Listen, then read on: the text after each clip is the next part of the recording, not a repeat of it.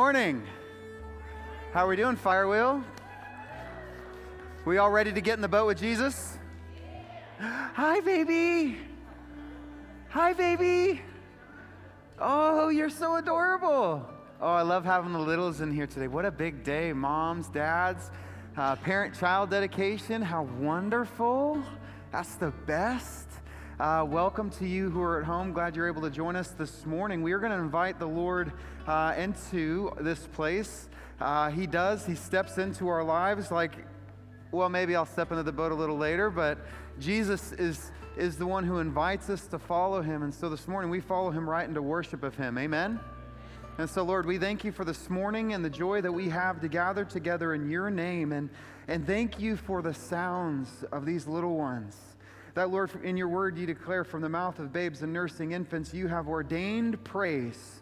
And so, Lord, in like fashion, we, as adults, we are going to worship you. And you tell us to approach you as little children, that the kingdom of God is approached in this posture of like a child. And so with childlike faith this morning, we approach you to worship you, to love you, and to tell you we love you. We love you, our Daddy in heaven, and we thank you for our salvation through your Son. Jesus, we worship you and we love you. And so, Holy Spirit, please move in and through this place. Holy breath, have your movement and your will and your purposes to bring about the things we can't even imagine, abundantly, exceedingly beyond anything we could ask or even think. Lord, to you be the glory above all. And we want to tell you we love you, Jesus. In your name we pray. Amen. All right, y'all, let's stand together and let's sing.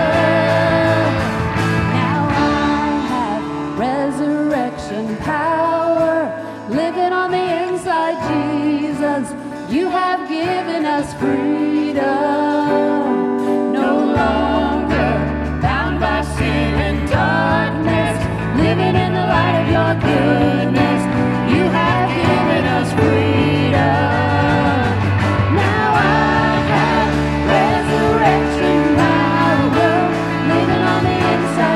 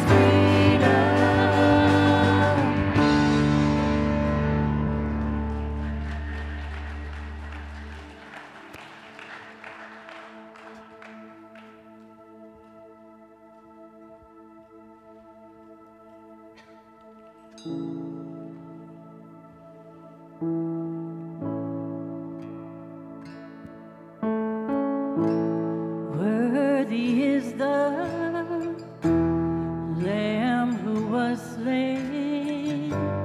Holy, holy is He. Sing a new song to Him who sits on heaven's mercy seat. Worthy is the Lamb who was slain. Holy, holy is He. Sing a new song to Him who sits on heaven's mercy seat.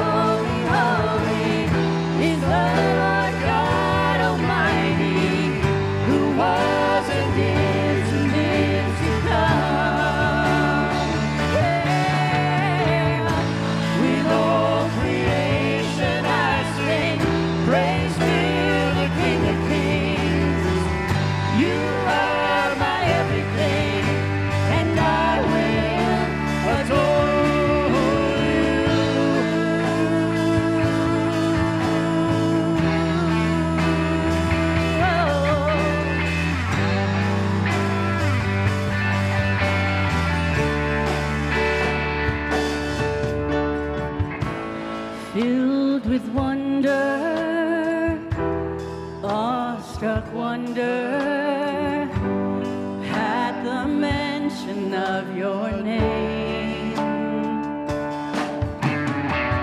Jesus, your name is power, breath and living water, such a marvelous mystery.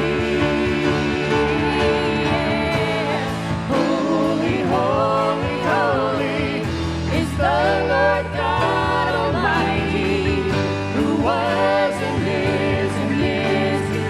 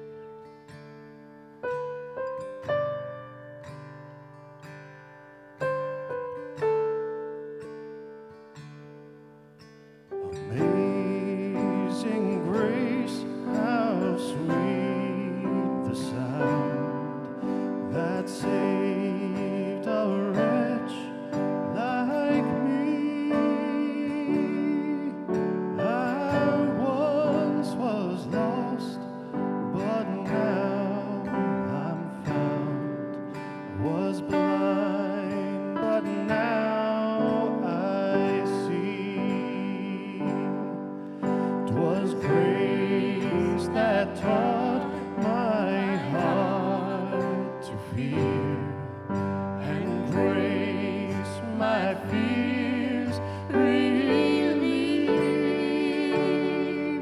How precious did that grace appear the hour I first believed. My chains are gone, I've been set free. My God, my Savior has ransomed me, and like a flood, His mercy reigns, unending love, amazing grace.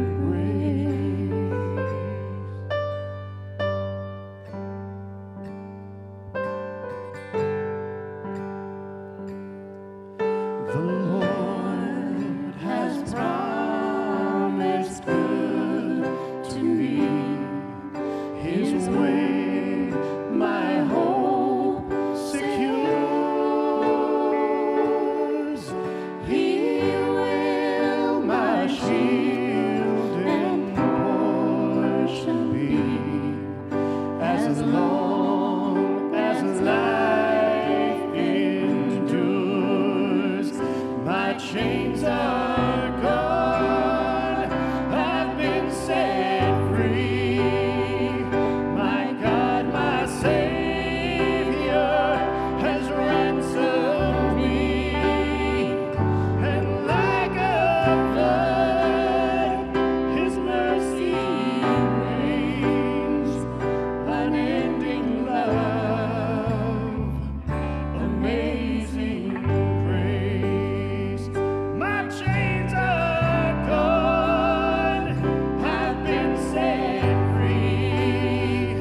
My God, my Savior has ransomed me, and like a flood, His mercy reigns, unending love, amazing grace.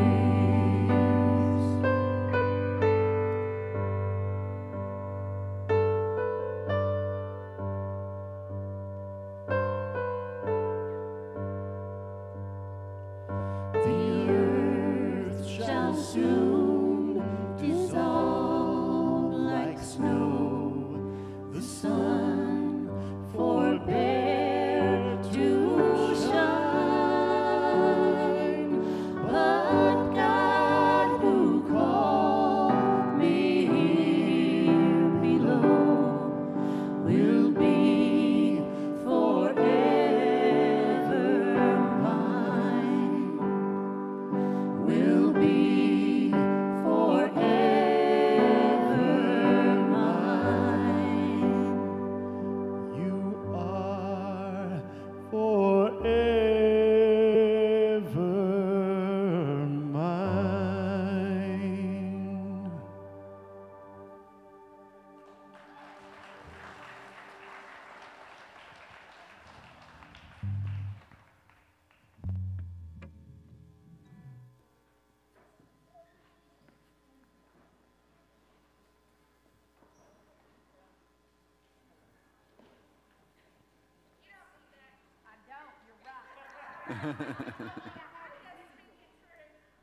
Hello? Hello? Oh, there it is. Good morning. For those of you that don't know, my name is Leah Newman. I'm the children's pastor here at Firewheel. So excited to see all of y'all this morning. We're going to do some parent-child dedication. We have 5 families that we get to dedicate their little ones. Our first, oh, hi. You magically appeared. Ta-da! Okay, so our first little girl is Mackenzie Bradley. She's the daughter of Caleb and Tiffany Bradley, and she has her big sister here, Liberty. There's her picture. Next up, we have Scarlett Clark. She is the daughter of Matt and Crystal Clark. She has 2 big brothers that are not in here. Mama left them to play. I mean, you know, it's not her first time. And then we have Ezra Hernandez, son of Fidel and Naomi Hernandez.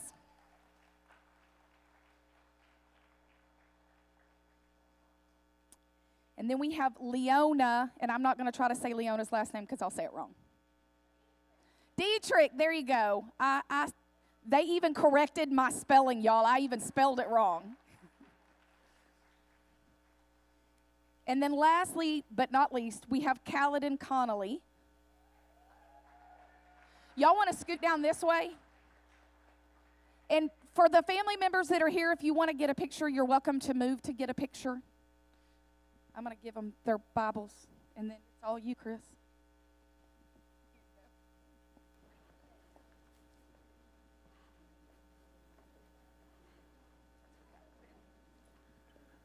Well, this morning, as much as this is a baby dedication, this is actually a parent dedication.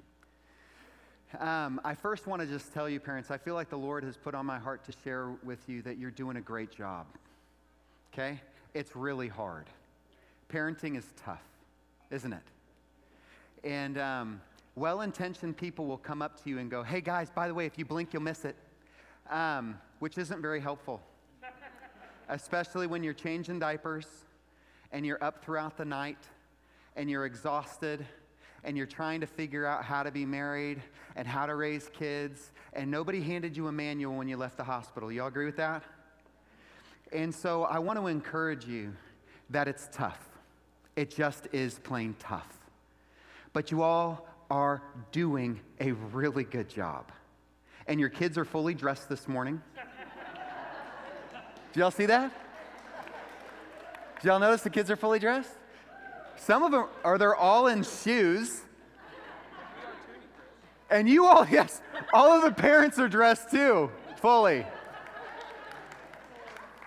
And so that in itself is a testimony to how good a job you're doing. But this morning, I have a few words for you. I have a few words for you, Caleb and Tiffany and Matt and Crystal. Fidel and Naomi, Kyle and Lilia, my good friends Stephen and Heather. You all have been anointed. And that anointing began when you covenanted yourself to your spouse. And the scriptures tell us that when we do that, we leave our previous loyalties and we are loyal to our spouse. And the scripture says, a man will leave father and mother and be joined to his wife, and the two shall become one flesh. The greatest expression of that one flesh is what you're holding in your arms. Stuff of your stuff.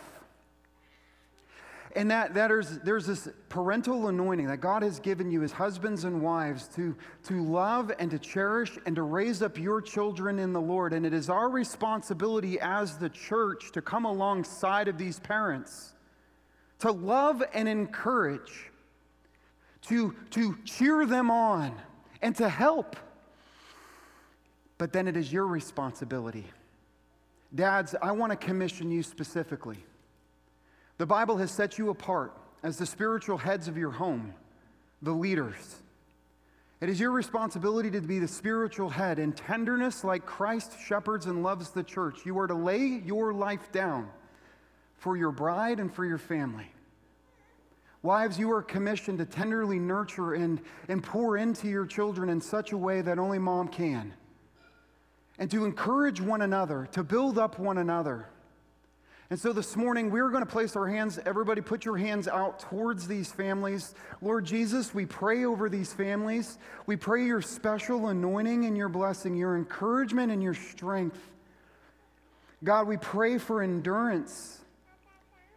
We pray, Lord Jesus, that as your word declares, that when we are weak, that is when your strength is evident in us. And there are times where we are weak and we are tired and we're weary and we want to quit. I pray that you would strengthen these marriages.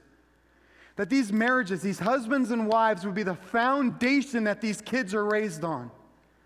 That they would be built up and raised up in you, Jesus, starting fresh right at home.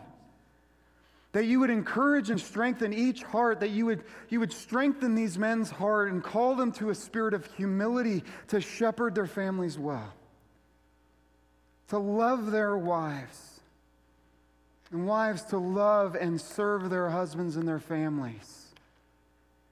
We pray for these children that, Lord, they would be set apart for your good purposes and raised up. I pray your special blessings over these households.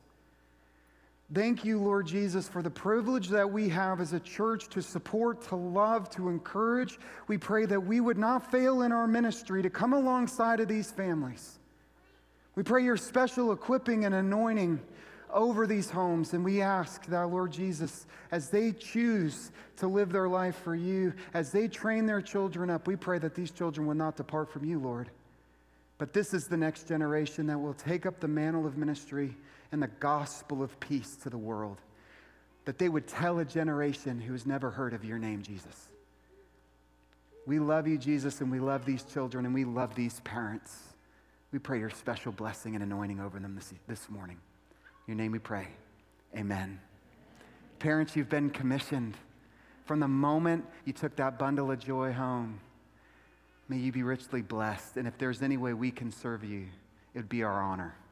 You are loved. Family, let's say it. You are loved. Amen.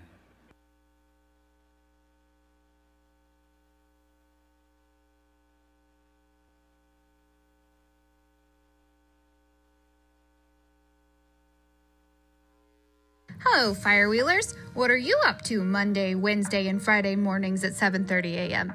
Why not hop on over to Firewheel's Facebook page for a short morning devotion live with Pastor Chris.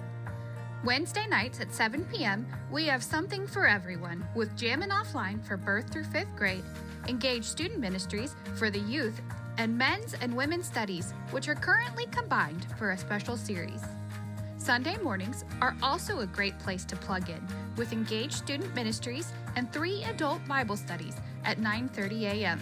Plus, Jam Children's Ministry at both 9:30 and 11 a.m.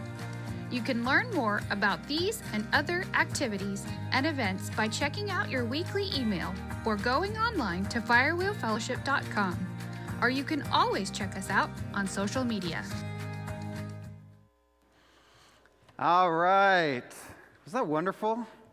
We love the little ones. All right, y'all. There was something I had mentioned last week, and I'm going to continue to mention it. And it goes something like this. Let's own this together. I believe that is the statement of the year. I don't know if that carries us through the whole year, but I think that that is to be the atmosphere of the local church. Let us, that is us together, take ownership.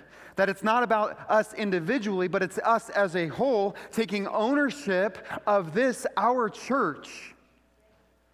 Let's own this together. And so I want to encourage you this morning. One of the ways that we own this is we share this because we believe that there are others who don't have this, and we want them to. And so if you have your cellular device, go ahead, hit share on the social media where this service is shared, and share it with others. Invite people. Tell them of what you have and who you know through the ministry, that you have come to know and truly follow the Lord Jesus Christ, and you want them to know him too. I want to encourage you to continue to generously support the work of the ministry and find ways of serving. That we don't just come to be served, but we come to serve. Let's own this together. Amen? All right, let's open our Bibles. Everybody say word. We are in Luke chapter 5. Luke chapter 5. We're picking up where we left off last week as we saw Jesus got in the boat with the disciples. You remember that from last week? He got into their life. And you know, Jesus has a way of doing that. He has a way of getting into our life, stepping into our world. And by the way, he's not surprised what he finds when he gets there. He's not shocked by it. He's like, oh, I can't believe what's in your life. He willingly steps into our life. And he has a plan and a purpose for each one of us. And he calls us to follow him, to literally step out of our boat that he so freely entered in, to then step into his boat. But here's what's crazy. This is what we know. This has been our life. These are our plans and our goals and our agenda. This is our little boat. And the thought of stepping out of it is terrifying. Because what does it mean to follow Jesus? As we all can testify, for those of us who have stepped out of the boat, for those of us who do follow Jesus, for those of us who have stepped into his boat, we can testify. He did not give us a detailed itinerary when we started following, did he? No, he did not give us a detailed itinerary. He doesn't tell us where we're going. He doesn't tell us what we're going to be doing. But in all of it, we know who we're following, amen? All right, Luke chapter 5. I'm going to try to step out of here without getting hurt. Luke chapter 5. Hey, it worked. Thank you. I heard that applause. There was a couple. Pastor Chris didn't get hurt this morning. So we saw it last week. 2 words, follow me. And for whatever reason, they did. Matthew 5, verse 11, Jesus stepped into the boat with Peter, Andrew, James, and John. And through like this miraculous provision, God, Jesus, spoke to the disciples in such a way that they heard their name being called. And here's what's staggering. The scriptures tell us when they had brought their boats to land, they left what?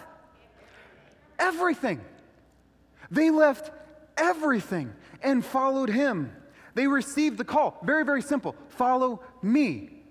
And here's what's fascinating. They did.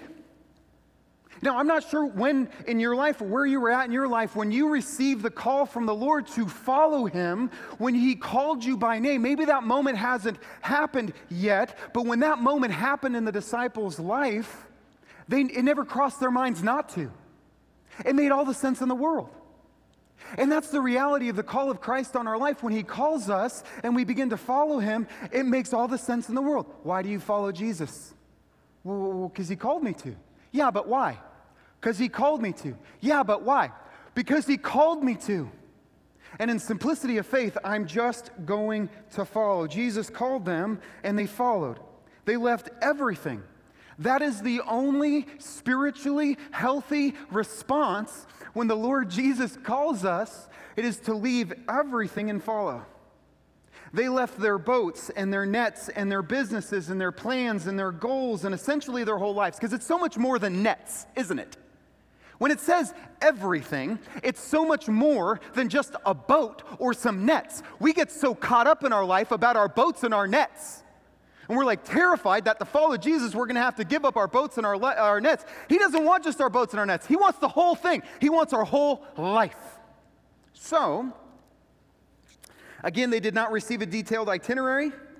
They had no idea where they were going. They had no idea what they were be doing, other than vaguely they were going to be catching people for the kingdom of God, whatever that meant.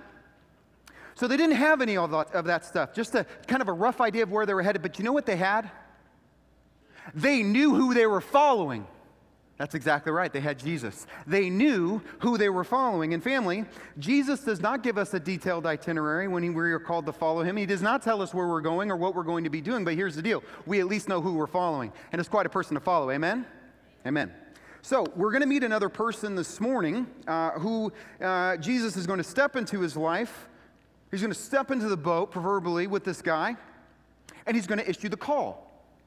And again, the only spiritually healthy response, he follows. So let's look at Luke chapter 5, verse 27 through 32. I'm going to read it to us in its entirety, and then we're going to ask that the Lord of blessing will take this message this morning, that he will break it and distribute it to each one of us as we have need. Luke chapter 5. Verse 27, after this, he went out, that is Jesus, and he saw a tax collector named Levi sitting at the tax booth. And he said to him, follow me. And leaving, say it together, everything, he rose and followed him. Then Levi made him a great feast in his house, and there was a large company of tax collectors and others reclining at table with him. And the Pharisees and the scribes, they grumbled at his disciples and raged at what they were seeing. Why do you eat and drink with tax collectors and sinners? And Jesus answered them, those who are well have no need of a physician, but those who are sick.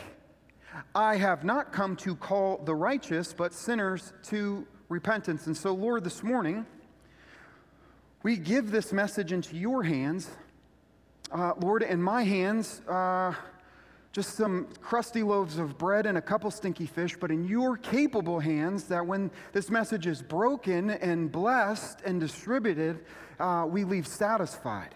And so, Lord, you are the God who satisfies our souls, and so through your word, please satisfy the need, meet the needs in our spiritual life this morning. We ask by faith and in your name, Jesus. Amen. So we begin first with Luke 5, verse 27. It says, after this, after what? Well, after, in the context, he had just done some pretty miraculous stuff. After that, he went out and he what? He saw a tax collector named Levi sitting at the tax booth. Now, Jesus again is in the city of Capernaum, and he's walking along with his early band of disciples, and he came across a man. He had a divine appointment with a man by the name of Levi. Now, we know him as Matthew, and for the duration of the message, I'm going to refer to him as Matthew. And he's situated prominently on a trade road leading in and out of the city. And so Matthew is just going about his everyday activities of extorting his fellow Jews and taxing people as they came in and out. And Jesus said, the text says that Jesus saw him. And to me, that is very significant. Because you know there were others who saw Matthew as well. And the question we have to ask is, what did they see when they saw Matthew? Well, I believe they saw a tax collector.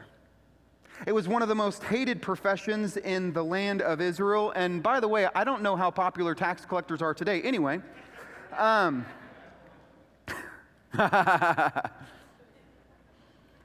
if you're a tax collector, we love you.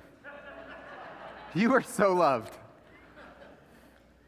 Tax collectors were seen as traitors in the first century, turning on their own for profit, collecting taxes for Rome. This is what they were known as: extortioners, liars, and thieves, which at the time was pretty accurate.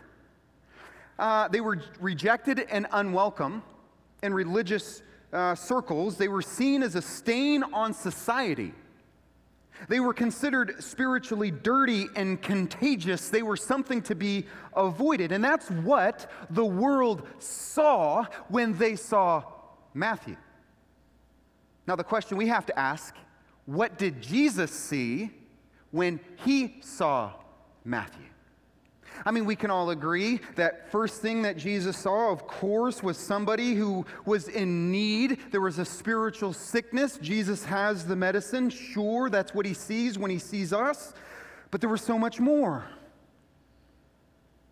Jesus saw a man who had an incredible capacity for faith and faithfulness. He saw a man whose heart was hungry for God.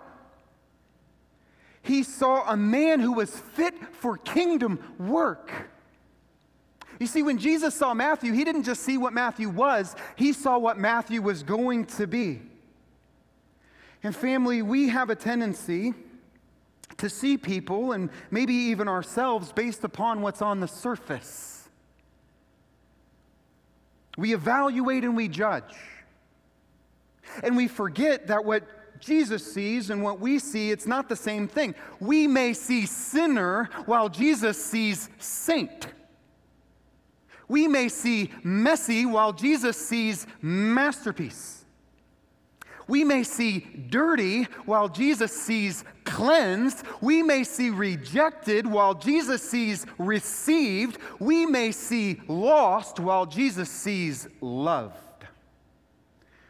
And so Jesus then issues the call. It's crazy to me who Jesus calls. I mean, as of right now, we've seen 4 fishermen and a tax collector, which sounds like the start of a joke, doesn't it? There were 4 fishermen and a tax collector. So while it sounds like the start of a joke, this is in fact the beginning of the greatest movement that was ever going to be unleashed on earth, called the church.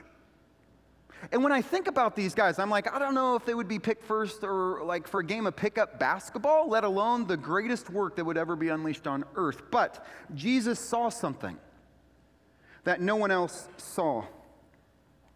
You see, these 5 guys, along with other disciples and followers, are all equally and horribly unqualified.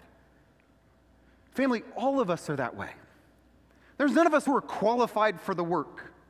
There's none of us who are worthy of the call. And in fact, what happens with these individuals is something very significant. Jesus calls them, and all they do is follow, to which Jesus then does the rest. It all begins at surrender. Luke chapter 5, verse 27, end of verse 27, he said to Matthew, "Follow me." I can imagine Matthew's first reaction like, are you talking to me? I mean, outside of the Lord specifically calling him by name, Levi, follow me. I could imagine Levi was thinking to himself, you must have the wrong guy. I mean, there's this other Levi. He's probably more faithful than me. Are you sure? Are you really calling me? I think what we miss is that Levi, that Matthew, was always so desperate to be picked. He was so hungry for God.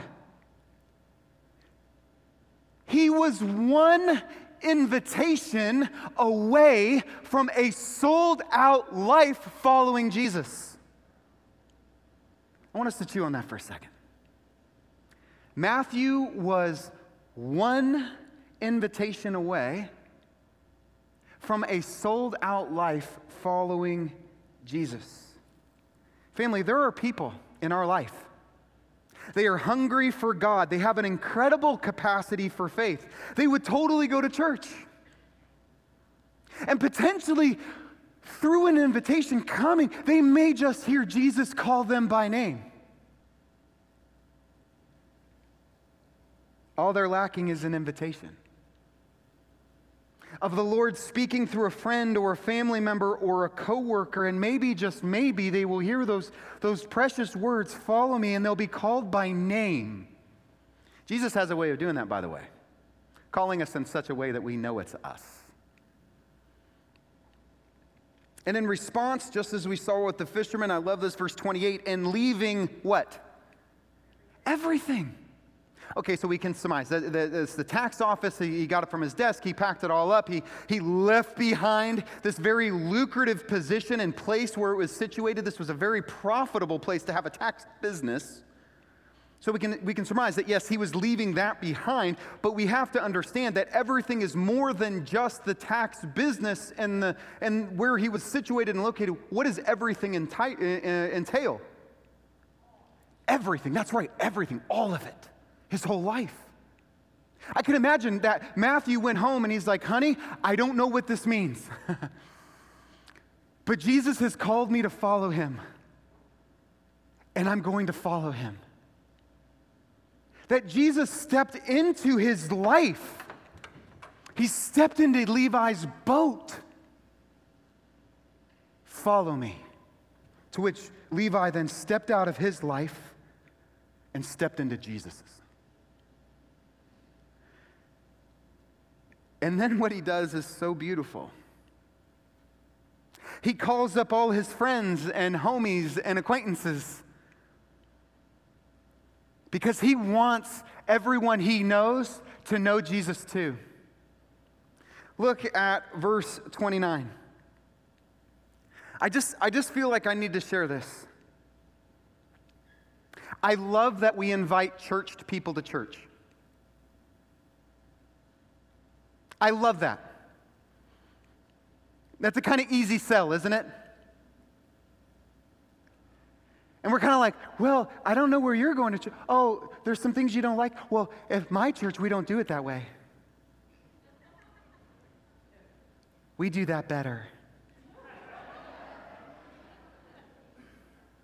We just switched our brands of coffee." Really? Yes. It's anointed.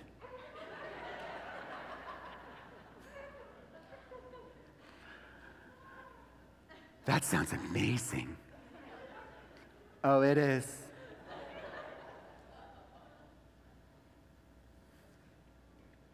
What would happen if we started inviting people who don't know Jesus? You know what? They're not that concerned about the type of coffee we serve. They don't know what to expect. They're walking in like a complete blank slate. We have recently had people come here for the first time they've ever gone to church, ever, in their life. And the Lord has reached into their hearts and grabbed a hold of them. And they have given their life to Christ. And guess what? All it took was what? An invitation. Luke 5:29, Levi made him a great feast at his house. That is Jesus. He throws a party, and there was a large company of tax collectors and others reclining at table with them. I love this. He throws a huge party, not just for his new Christian friends, not just for the disciples, not just for Jesus. No, he wants everyone he knows to know Jesus. And so, he invites and he fills his house with fellow thieves, swindlers, and traitors, that is, i.e., other tax collectors. Which also seems like the start of a joke, right? What do you call a house full of tax collectors? Don't answer that, but I was just thinking about that. A group of people loved by Jesus. That's the punchline, right? And we were told that others came as well. And so who's hanging out with tax collectors? Probably other people who were considered societal scum. They all come together under one roof. And they're not just sitting at the table with Jesus. Check this out. Jesus is sitting at table with them. To me, that's fascinating. The type of people Jesus is comfortable hanging out with. And I got to be honest with you, this is my type of party. Like, this is my kind of people. They're not churchy people. They really are curious.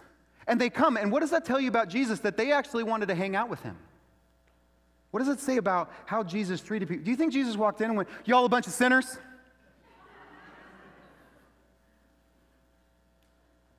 Hell is real and you're headed for it. What's for dinner? He wasn't pointing the finger at everyone. Because Jesus doesn't do that. Pharisees do. And there just so happened to be a group of Pharisees that just kind of slipped in to spy out the scandalous ministry of Jesus. You see, Pharisees do that. They slither in to spy out the scandalous ministry of Christ. And by the way, it is scandalous. And the Pharisees and their scribes, that is, the experts in the law, they grumbled. That is, in anger, they clenched their teeth and talked. They snarled. Something is happening that should not be happening. Why do you eat and drink with tax collectors and sinners? They snarl and hiss. Do you know what kind of people you are rubbing shoulders with right now? I mean, just think of the heart to walk into a party where people are having a good time and to start pointing at everyone else. You all are the ones with the problem. These religious people, I will label self-righteous spiritual sickos, could only see what was on the surface. They prescribed and adhered to a spiritual quarantine. They avoided sinners like we avoid people with COVID, like every time somebody coughs. You have COVID? I was just choking on an ice cube. It's ice cube COVID. They wore their masks and they sanitized for fear that they just might get contaminated by others' sickness. They huddled together in their little spiritually sick circles, looking down their noses at all the sinners out there, not realizing that they may have in fact been the sickest of all. I'm going to take us to a parable. It's a parable with a punch, and it hurts because it reveals the Pharisee within my own heart. Luke chapter 18, turn there, please. Luke chapter 18, verses 9 through 14. This is a parable, but this is also reality. in verse 9 of chapter 18 of Luke. I love hearing all those pages turn. Are we all there? Are we all there? Some of us are silently. He also told this parable to some who trusted in themselves, listen to this, that they were righteous and treated others with contempt. What kind of righteousness would we call this? Self-righteous, that's right.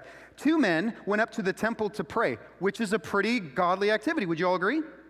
But the motivation and why they're going to pray, totally different. And one a Pharisee, the other a tax collector. The Pharisee, standing by himself, prayed thus, God, I thank you that I'm not like other men, extortioners and unjust adulterers, or even like this tax collector. Wow. Listen to what he does. I fast twice a week. I give tithes of all that I get. I go to Bible study. I attend church every single week. I'm not like those people. But then the tax collector, standing far off, he's not standing far off so he won't get contaminated. He sees himself as one who may contaminate others. He wouldn't even lift his eyes to heaven. But he beat his chest saying, God, be merciful to me, a sinner. I am undeserving. I am unworthy. Grace. I tell you, this man went down to his house justified, forgiven, cleansed rather than the other. For everyone who exalts himself will be humbled, but the one who humbles himself will be exalted. It's the paradox. That when we exalt ourselves in this life, we are humbled in the next. That when we humble ourselves before the Lord in this life, we are exalted in the next. But I think we all have a little Pharisee in us. When we start looking at other people, and we start judging them, and we start basing our judgment on what we see on the surface, and we start seeing symptoms, and we start criticizing and lumping people together in big, giant groups, we start judging other churches, and we start looking at culture, and we start looking down our noses at all the other people out there. And that Pharisaical spirit can grab a hold of the church, where we begin to huddle ourselves, trying to inoculate ourselves. The church was never meant to be a holy huddle. It was never meant to be a Christian country club where the spiritually mature live out their last days in a Christian villa as we await eternity. As we keep those people out. They bring down the property value. But a hospital, an emergency room, where the sick and the hemorrhaging and the hurting and the dirty and the messy and the strung out and jacked up and the addicted and liars and cheats and swindlers and drunks and embezzlers and murderers and gamblers and stay-at-home gossips and working class blasphemers, where the lost can be found, where the spiritually blind can receive their sight, where the spiritually dead can be raised to life.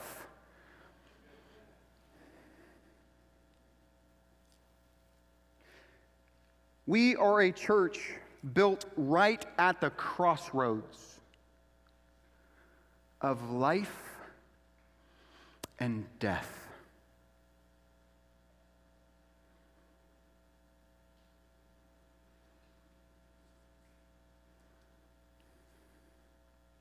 Jesus interrupts the Pharisees and their cronies. It was way more scandalous than they first perceived or believed.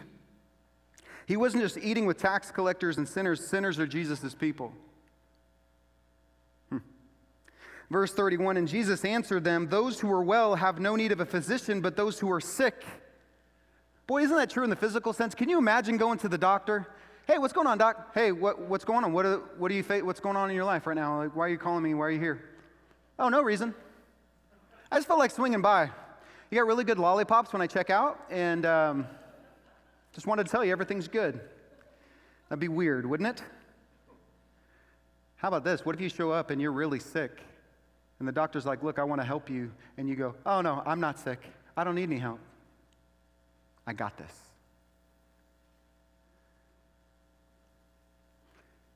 That's the Pharisees.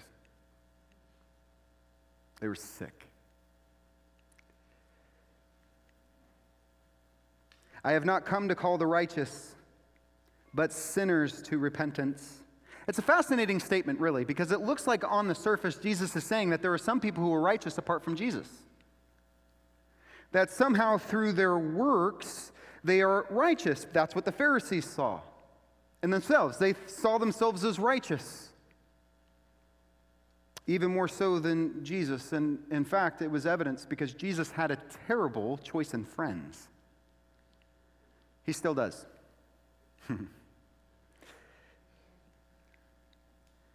I am so glad today that I'm a friend of Jesus and that he's my friend. I still can't figure out why he chose me. Me neither. Oh, I thought you were saying, yeah, I don't know why he chose you either. Thanks, Pat. No, I know what you mean. Me neither. Right? Amen. These Pharisees didn't need to repent. They were law abiders. God was lucky to have them. But then there are these pesky section of verses and others like it. Romans 3:10, none is righteous, no, not one. Well, there's certainly some. No, not one. Well, there's probably one. Nope, not even one. And then there's Romans 3:23, for all. That's pretty, it's including just about everybody. For all have sinned and fall short of the glory of God. Simply put, we're all spiritually sick in need of a Savior. Jesus has not come to call, he has come to call the spiritually sick. To heal the spiritually broken, to cleanse the spiritually stained, to raise to life the spiritually dead. I love that. And you know, here's what's crazy. Jesus gets into our lives and he steps into our lives. Last time I'm doing this. Probably not. There's always next week, right? But he steps into our life.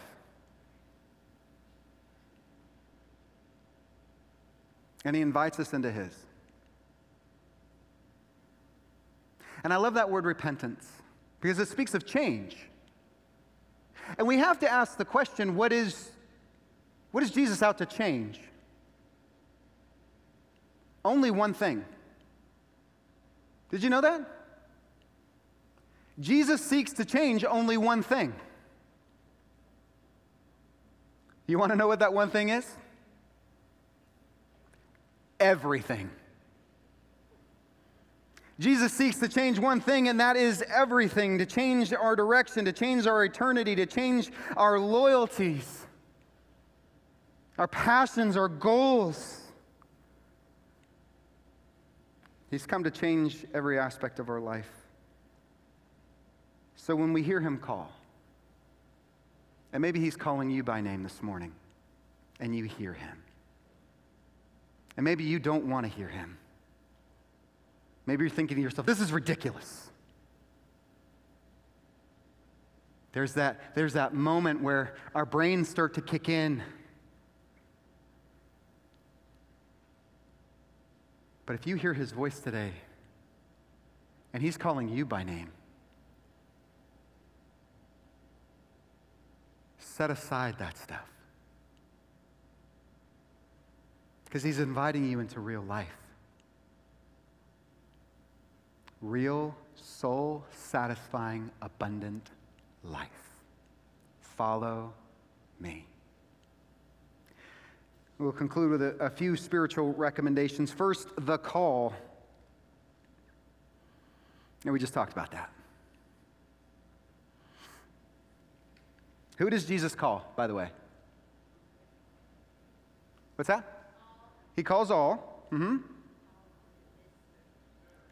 He calls spiritually sick people. Isn't that weird? Wouldn't we expect that God would call those who were good people, righteous people? But then there's that whole thing, no, not one, right? So yes, he calls to us. And here's what's beautiful. Jesus does not start off by calling us sinners. Did you know that Jesus first connects with the heart before he convicts the soul? It's God's mercy and grace that leads us to repentance. It's the why me moment. Why would you call me? I'm unworthy.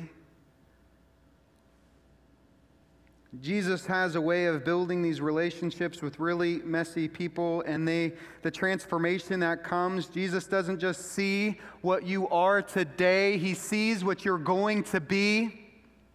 He has plans and purposes for your life that are far exceedingly greater than the plans and purposes you have for your life. He's bringing about something that has never been brought about ever in and through your life. It is unique to you. It is as unique as your fingerprint. He knows every thought and meditation of your heart. He knows every follicle of hair on your head or lack thereof. He knows everything about you, and he loves you, and he has a plan for you. But it begins first when we follow. Secondly, obviously the application is there. If he calls, you follow, right? Yeah. One invitation away. I have a challenge for you.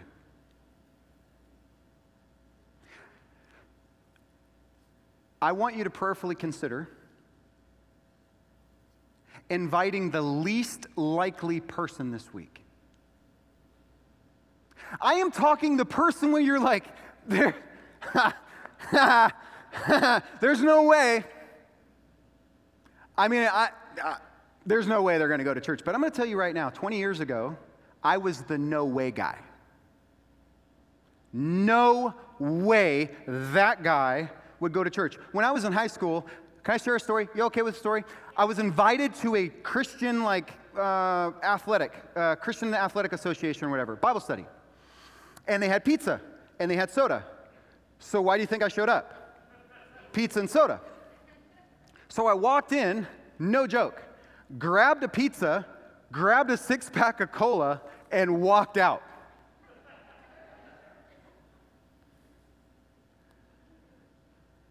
But I was invited. I was just scared. I walked in and I didn't know what to do with all these happy people because I wasn't happy. I smiled a lot. People called me happy at school. It was just a mask. But I was invited. You know how much that meant to me? And how good that pizza was? I never forgot it. Then I was invited to a Bible study. And then I was invited to church. And then through that invitation, I gave my life to Jesus. I heard him call me by name. So I have a heart for the least likelies. And so this week, I ask that you invite the least likely person. The person where you think there's no way they're going to come, invite them. If anything, it may just be the first time they've been invited. And that feels good. And don't take it personal if they say no. And don't take it personal if they walk in and take a pizza and a 6-pack of cola and walk out. Just be grateful they showed up. And then finally, the Pharisee sickness. I just want us to be very careful with this. Because this sickness can grab a hold of the church where we begin to huddle together, trying to inoculate ourselves, quarantine ourselves from those people out there. The church is to be a hospital and an emergency room. And you know what? Spiritually sick people are welcome here. Amen? Spiritually sick people are welcome here. Because in Christ we have the medicine. And so let's be really comfortable with rubbing shoulders with spiritually sick people, because you know what Jesus is. Lord, thank you so much for your love for us. Thank you for the transformation and for the call. And I believe this morning that you are calling people by name. You have so situated yourself in their life at this very moment that you are calling them to follow you, to trust in you. If this morning you feel that call to follow Jesus, you feel he is calling you by name, answer the call. In the quietness of your heart, tell him, Lord Jesus, I believe. I believe that you died for me and that you were buried and you have risen. Jesus, I believe you've come to save me. I ask for forgiveness for my sins. I believe, I know that you love me. Unworthy, I approach you. Please save my life. If that is truly your heart's prayer, the Bible declares you've passed from death to life, from blindness to sight. You are forever a son or daughter of the living God. Welcome to the family. And this morning, we want to pray right now for those least likelies. We want to pray at this very moment. We want to pray your abundant blessings over them. We want to pray your best blessings. We want to ask that Father, that you would begin to move their hearts, Spirit, begin to move their lives. Draw them to yourself, Lord Jesus. We pray for those divine appointments and those opportunities, this commissioning that we have been sent out to invite, to extend, just as you have invited us. We pray that through invitation, radical transformation can take place. We love you, Jesus. In your precious name we pray. Amen. All right, family, let's stand together and stretch.